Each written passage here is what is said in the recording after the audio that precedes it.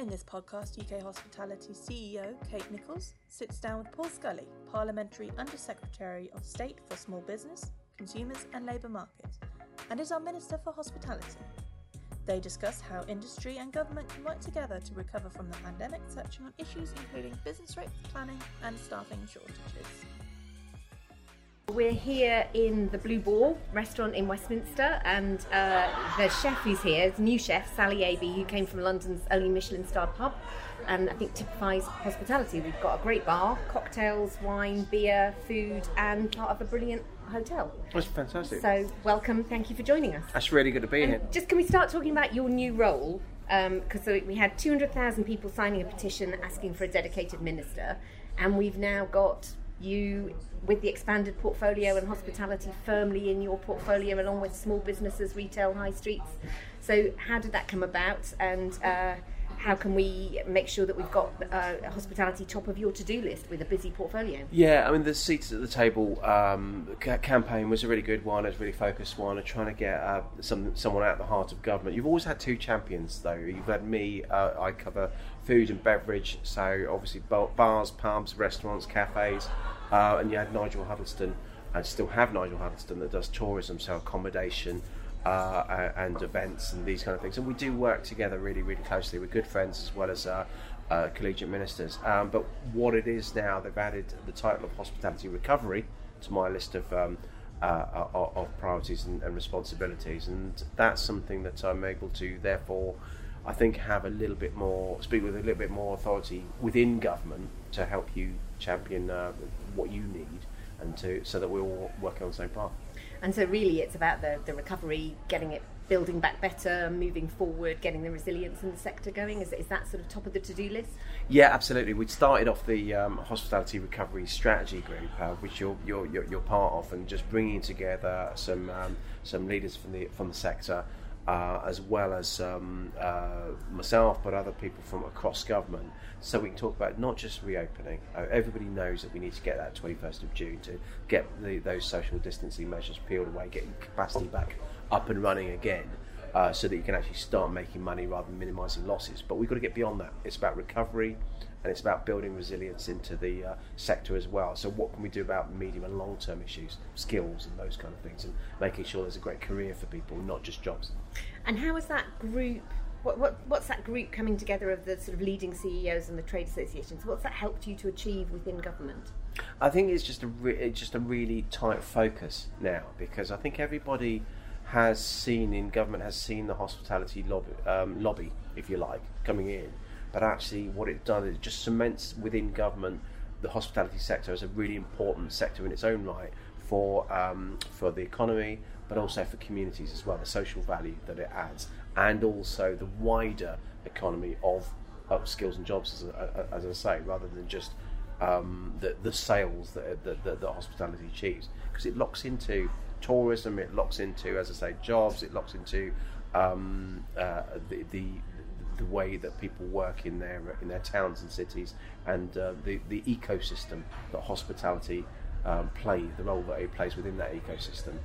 And Brendan Lewis, I was always taken when he first made Minister for Pubs, he said he had the best job in government. Do you think now you've got that broader role, that you've got the best job in government? A far better job, because not only is it pubs, but it covers restaurants, it covers all other rest of hospitality. I mean, pubs is an amazing role, clearly, but I love all forms of hospitality. And what have you missed most during lockdown? Which bits of hospitality have you really missed? Know what, I mean, I've been...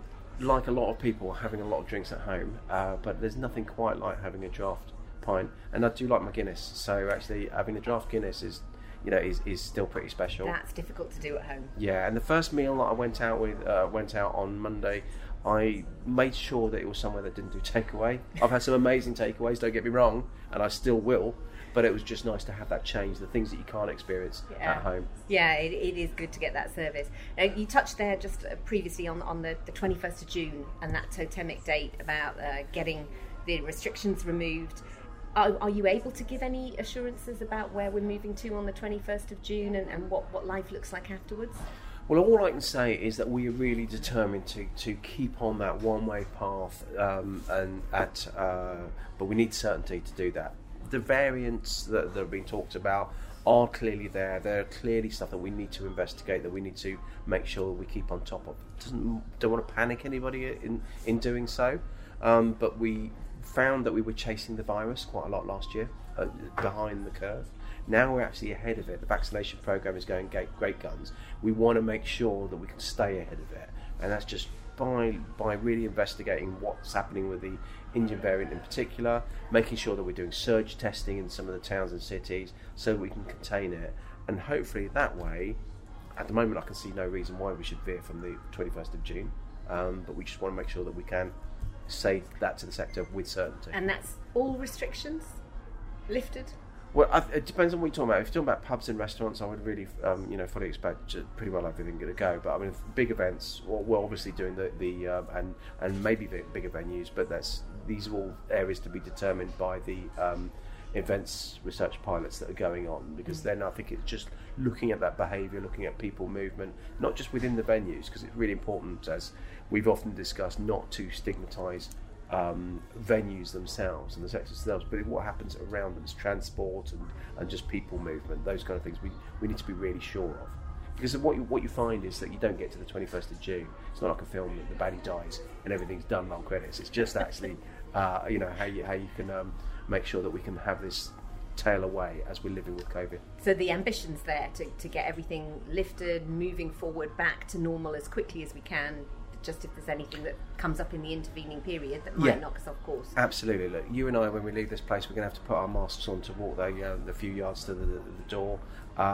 We don't want to do that. Who wants to do that? So we don't want to have this a day longer than you have to have it. And are you getting that sense across government as well, with right at the heart of government, with Department of Health, Cabinet Office, that looking at this, that they share that ambition that we can get back to standing at the bar and walking around, not having table service? That ambition shared? The ambition's there. Clearly you have people with a spectrum of views, across government, as you do in Parliament, but because all of this is a political decision, it's because it's on a spectrum. You either lock everybody away and just wait until the virus dies because it physically can't cross barriers, or you go for herd immunity. Everything else in between is a decision. It's a decision about behaviour. It's a political decision. So there's a range, but the drive of government is absolutely to make sure those measures can. And sitting alongside that, then presumably you've got that spectrum, you've got that drive and movement forward. Sitting alongside that, you've got the sort of tapering of support as well. So if we get those restrictions kept in place, do we sort of move forward and keep some of the support measures as well? I know the Secretary of State's been quite clear in the past that he wouldn't turn off the taps if we were staying a bit longer. Is that also the intention? Yeah, what we don't want to have is a cliff edge. We've tried to work through this right the way through. I don't think anybody thought this was necessarily going to be a year ago that we're going to be in this position for such a long time. But we've put £407 billion worth of fiscal support in this, and I'm a free market conservative. I've now got 400. I don't believe in big interventions. But having said that, having just been on the end of the biggest intervention we've made since the war, but it gives me 407 billion reasons why I've now got to be helped with the government to shape that recovery, so we don't just suddenly let go of the wheel and let everything fall because of those cliff edges. So we've got to really make sure that we're not turning the taps off, as you say. Yeah. And the biggest cliff edge, I know you'll know this, is the rent debt and the rent issue. I mean, it's the biggest unsolved question. So can you just give a little bit of an idea about how we might be able to move forward, what the current government thinking is around that? It's really difficult. It's been a challenge, actually, probably the biggest challenge, because actually so much of it is not within our gift. So business rates, for example, and business rates and rent are the two big fixed costs, aren't they, for most businesses? Business rates is a government tax, so we can look at that. We can deal with that unilaterally. With rents, you've got an economic relationship between the landlord and tenant, and the landlords are businesses in their own rights as well. So we've got to make sure we respect their rights. But we talk about the fact that if you are a tenant and you can pay, you should be paying. But clearly, the hospitality sector, having been closed or very, very limited for so long, are obviously in a very different position to that can pay. So what we've tried to do is find ways between landlords and tenants of engineering, fostering those sensible conversations that inevitably are going to happen, because it's not in a landlord's interest, frankly, to just have empty venues in the high street. So we will, we're looking at all the measures, frankly. We had a call for evidence which finished a few weeks ago. We're now considering that. We know that the end of June is upon us pretty quickly, so we'll have to make sure that we find a decision that can actually get those conversations to happen. But it is a challenge. And when do you think we might have that conclusion? Because obviously people are sitting now waiting to make decisions about their future. I can't give you a date, but I know full well that you need warning. You can't just wait until the 29th and then just suddenly ask to chop up. So government doesn't always work quickly, but there are some deadlines that we've just got to make sure that we are really fast on. This is government working in about as real time as you're ever going to get it. I say that from having run businesses myself. I get incredibly frustrated with this, but there are reasons why sometimes things have to go through that sausage machine. Yeah, something I always say back to the operators that are making decisions very quickly. I've worked 30 years in politics and lobbying and hospitality. This is as fast as I've ever seen government moving. I know people complain it is slow, but it is. Everybody's working flat out at pace to get through this, aren't they? Yeah, and you talked about a lot of my job titles. You can shrink that all down to Minister for Unintended Consequences. It's just boiling it all down to how can we actually, what's along the horizon? Because I tend to live and breathe some of this sort of stuff. When you the higher up the chain you get, the more you're having to rely on your officials and other people to feed in, and you're just getting readouts from a bit of paper. There is nothing, they're useful, but there's nothing quite like getting out there, speaking to you, and actually, as we've been on many calls, getting the raw emotion of a chief exec or a single venue operator that is just at the end of the tether, all really worried because they're going to have to make people redundant, real people redundant, not just something on a spreadsheet. Yeah, well, you can always rely on hospitality for a bit of passion. Absolutely, but I'll tell you what I love about the passion, and again, some of those calls that we've had, you have, because at the height of the pandemic, we were having weekly calls with the sector, and one week, a lot of the people, everybody was shouting, screaming, really angry, really frustrated, really upset. The following week, they got that out of the system. They were still angry, still frustrated, but they were switched on to what can I do about it, mate? Yeah. And that's what good business leaders do. Yeah, and we've been quite agile, I think, as a sector in sort of going ahead. Let's try and turn it towards the more positive bit of what we do next and how do we move forward. Hospitality is one of those sectors that can help the UK recover quickly. We can generate jobs, growth and investment at pace across all regions. How exciting is that as a minister to be able to take that kind of agenda forward? I think it's brilliant. You have, hospitality is not just about, it is about the regions, but it's not just about that. It's about the rural, urban, it's about all of the different parts of society as well. What we need to make sure that we can have is not just about jobs, it's not just about a low bar of entry coming into hospitality, because it's what makes hospitality so exciting is its flexibility, is the fact that a student can come out with no training or little training, come straight into a pub and start work. But the next stage is how do we show them that there's a great career there? What can we do about getting them through with the skills, with the background, so that they want to stay in hospitality like they do in other countries? That's going to be really exciting, that resilience bit. Beyond this reopening that I'm really looking forward to tackling with the sector. And I think as well it's about making sure that people are aware that even if you don't stay for full time as a career, that those transferable skills can be valuable to the rest of the economy, because learning what you can learn, it's the best basis for business management, running a hospitality venue, and just broadening that out. How can you as Minister for Hospitality help with that message into Department for Education, DWP, making sure that we get all the bits of government linked up to have that supportive message? It's by demonstrating it. It's actually the nice thing about the hospitality sector is every single minister, every single MP uses it. I'm also responsible for aerospace, a really exciting area. But and the other day I was talking about, actually, it was one company that is now going to be launching air taxis within 3 years. Literally, a taxi you can hail from the air. There's not many ministers or MPs that have got experience of that sort of advanced materials and technology and engineering, everybody goes in a pub, everybody goes in a restaurant, everybody goes into cafes and bars and events and these kind of the cultural sector, and they can see what it's like to have great experience, and you can pick that up. So I think I'm pushing at an open door. It's just I need to push it a bit harder. Yeah, well, I suppose we are bigger than aerospace, automotive and pharmaceuticals put together, so we probably dwarf many of the responsibilities of other ministers. But and so how do we build that resilience? So you talked there about working across government to get the resilience plan to help get the recovery. What does that look like? What are the challenges and transformations that we're going to have to deal with? Well, I'll throw that back a year as well and see what you think about it. I mean, clearly, as I say, I've talked quite a lot about the skills to make sure that there are lots of paths into hospitality. There's lots of paths up hospitality as well.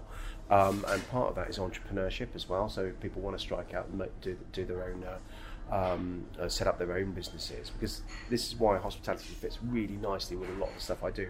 I'm Minister for London. You can't walk around London without tripping over a hospitality venue, which sits within the ecosystem of our great city centre here in London, but of course cities and towns across the country. I'm Minister for Small Business, and yes, I meet chief execs of a lot of the big pubcos, the big restaurant groups and stuff like that, but the vast majority of the hospitality sector are people setting up their own cafe, their own restaurant. They've got their passion and they want to deliver a great service in there. So that really connects up really nicely. But what do you think we should be going? Where do you think we should be going with this? Well, I mean, the big challenges, as we know, we're going to have to grapple with urban renewal, look at what happens in our city centres as we change the way we do work. That's going to have real big implications. So I think we need to use this as a reset moment so that we can look at some of the big structural changes we need. So business rates reform, we need that to be fit for purpose. That's a 1980s construct, and I think the last time business rates were reformed, I was probably roller skating with a Walkman, and certainly going to university we had one computer. It's changed the way we work and everything. So we do need to make that fit for purpose. So reforming Landlord and Tenant Act.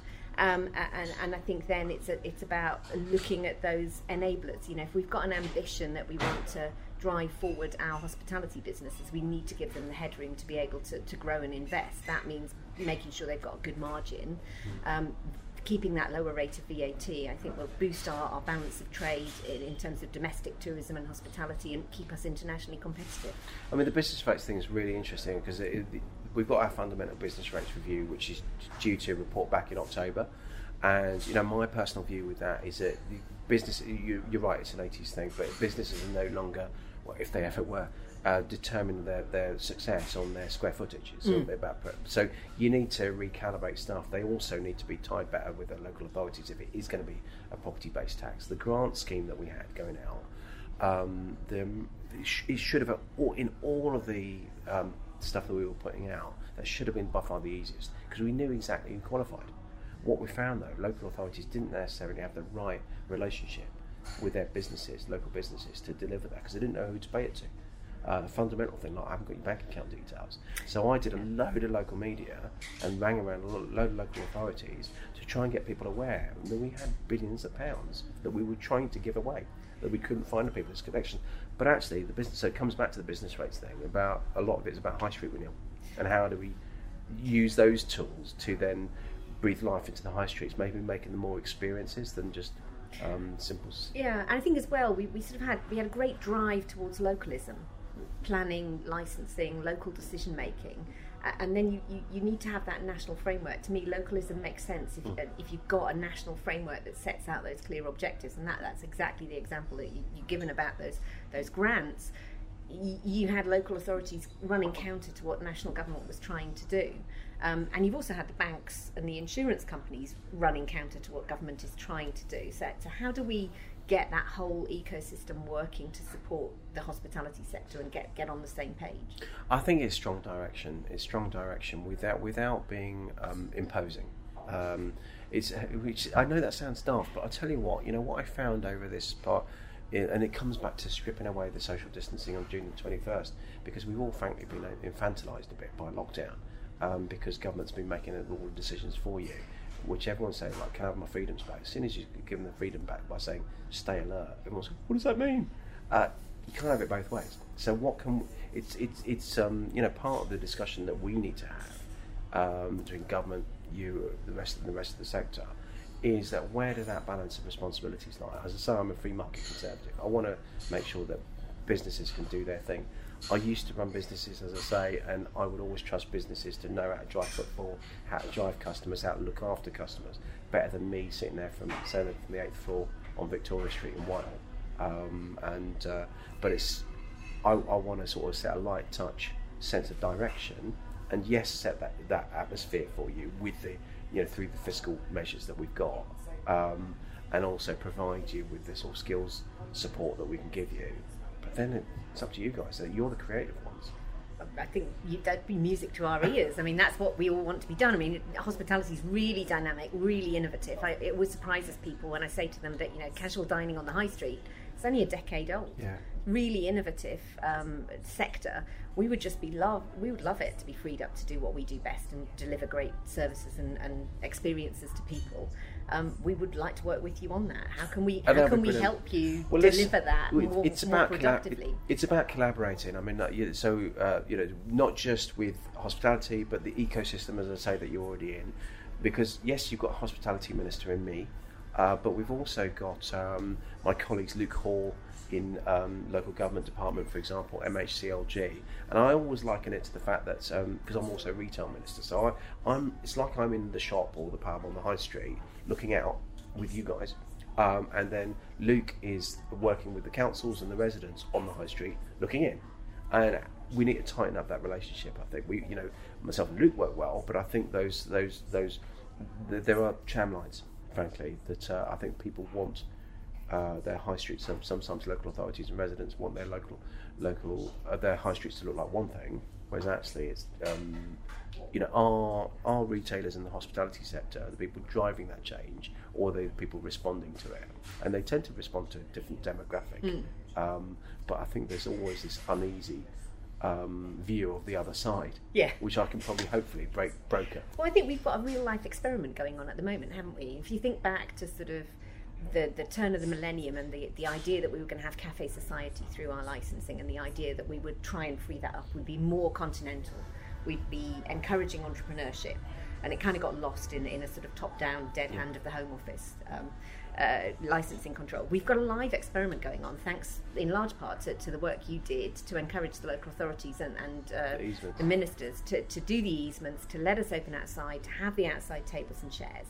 How can we sort of use that as an experiment, get the evidence and take that further forward? That if you free up the entrepreneurs, they do act responsibly. Yeah, absolutely. I think it's a good example, because we need to look at the best practice, look at where the local authorities have actually given easements, but also stuck to it and maybe build on them, rather than actually do it because they felt they had to, and then start bringing in other costs, or making it expensive to do so. Because what you've got with COVID, we talked about the fact we're living with COVID. It's a tail. It's not just suddenly disappearing. Some of the measures that come in terms of street dining and drinking need to be made semi-permanent. I remember there was a time last year after one of the lockdowns when I was in Cirencester, and there was a guy coming out with a cup of coffee, literally sat in the middle of a mini roundabout with some cones around him so he can sit on a table in the middle. That's hardly sustainable, is it? So, no, but equally, if you go somewhere like Newcastle, I mean, they've done brilliantly to pedestrianising a number of the streets. They've got mini parks where there used to be car parks. It's a great example of how you can really bring life to the city centres. So. People don't like change. People don't always like change. They fear change, and great entrepreneurs, great creatives, and need to drive that. And sometimes in government, we aren't always the quickest to pivot either, whereas businesses have.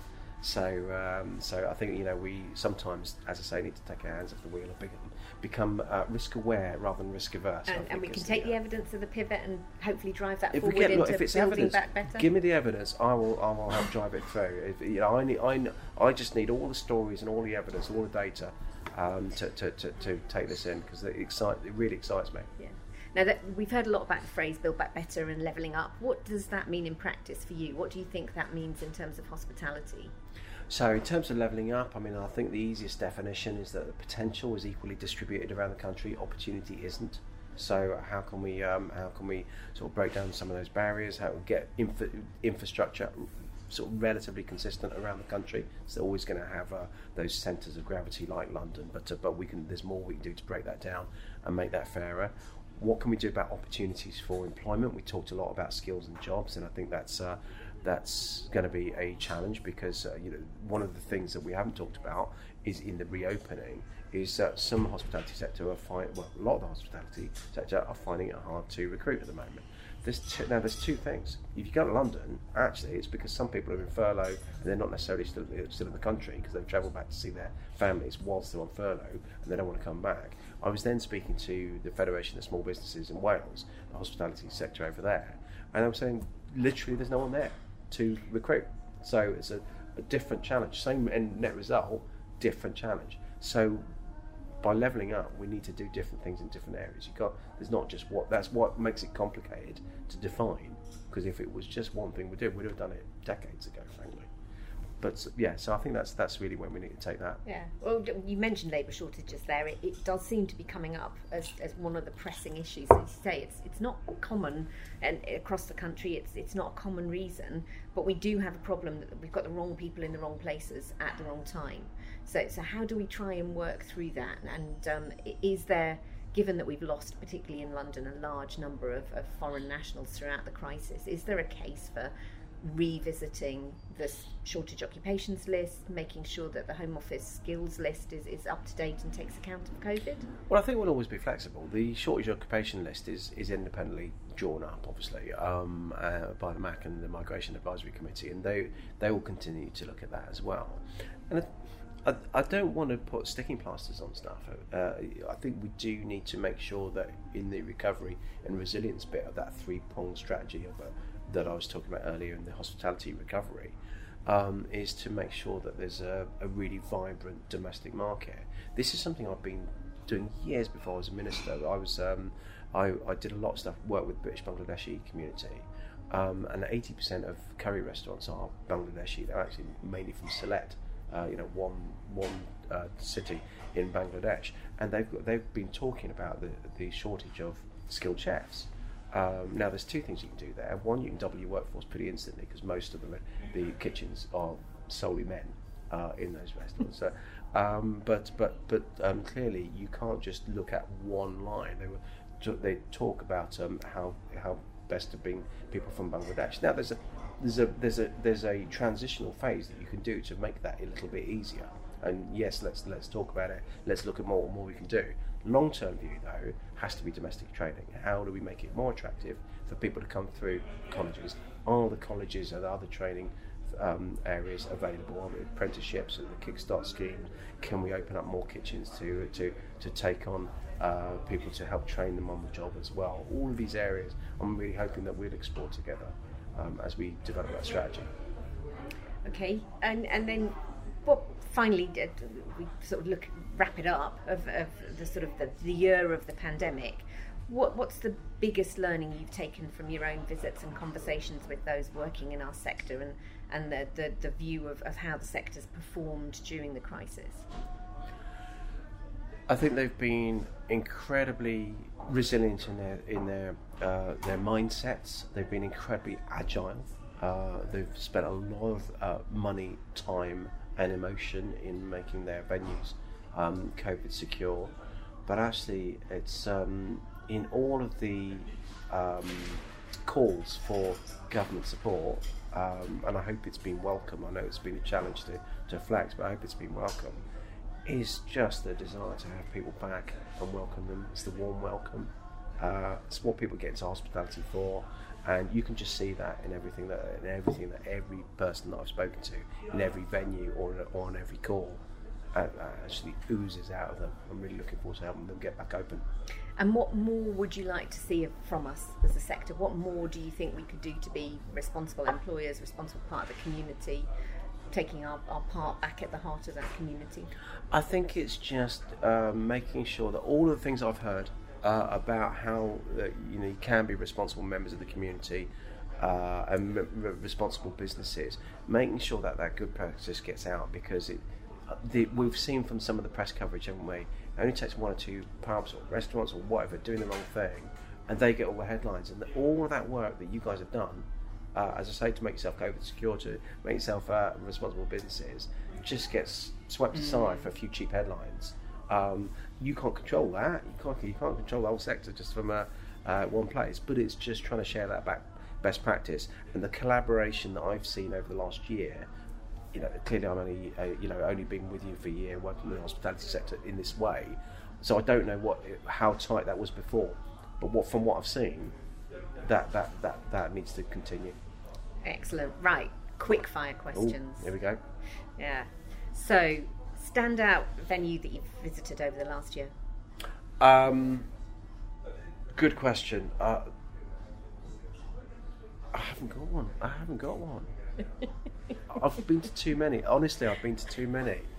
That's a politician's answer. I'll come back to that one at the end. It has to be pub, restaurant or something. I don't even then.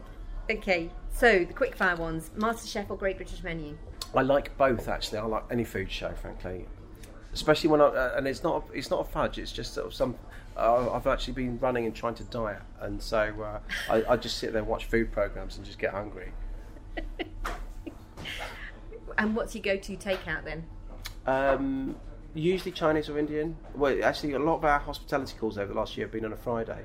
I think I've usually signed off by saying I'm just heading off for my socially distanced support for the hospitality sector. You had your Friday takeaway. I do the same. Most of my Fridays we have Korean. It's our local Korean takeaway. I've been trying to circulate, do a little bit of everything, because the problem is I'm half Burmese, so I do like a curry. And I talked about the British Bangladeshis. They always call me the curry minister. So I said if I never get a ministerial post, I'll always have that. So it's probably my default. Actually, my last takeaway was a curry. So there you go. Okay. Slightly easier, beer or lager? Well, you always said Guinness. But leave aside Guinness. Guinness, otherwise probably beer. Starter or dessert? Starter. Breakfast, lunch or dinner? That's an emotional thing, depends on the time. Dinner, if it's going to be a long time, dinner, otherwise it's a bit, a boozy lunch if it's a long lunch, or a sandwich. You see, there's no in between. I like it in the breakfast. Got to be dinner, I think. And this one might be a difficult one for you, given that you've just said Guinness and then beer. Favourite cocktail? Mojito. Favourite celebrity chef? I like Michelle Wu Jr. Okay. Yeah. I should have said Angela Hartnett because she's on our retail strategy group. Yeah, but that would have been a bit obvious. Yeah, there you go. But no. Yeah, Fine dining or street food? Do you like the street food? When we do, got to be as Minister for London. You've got to say street food. Got to get out. Yeah, absolutely. If you made formally Minister for Hospitality, then we would have to do some proper study tours for you. We would have to, yeah, but clearly I can't take freebies. So. Rare, medium, or well done? Definitely rare. I quite like blue actually, but definitely Senior. Yeah. Excellent.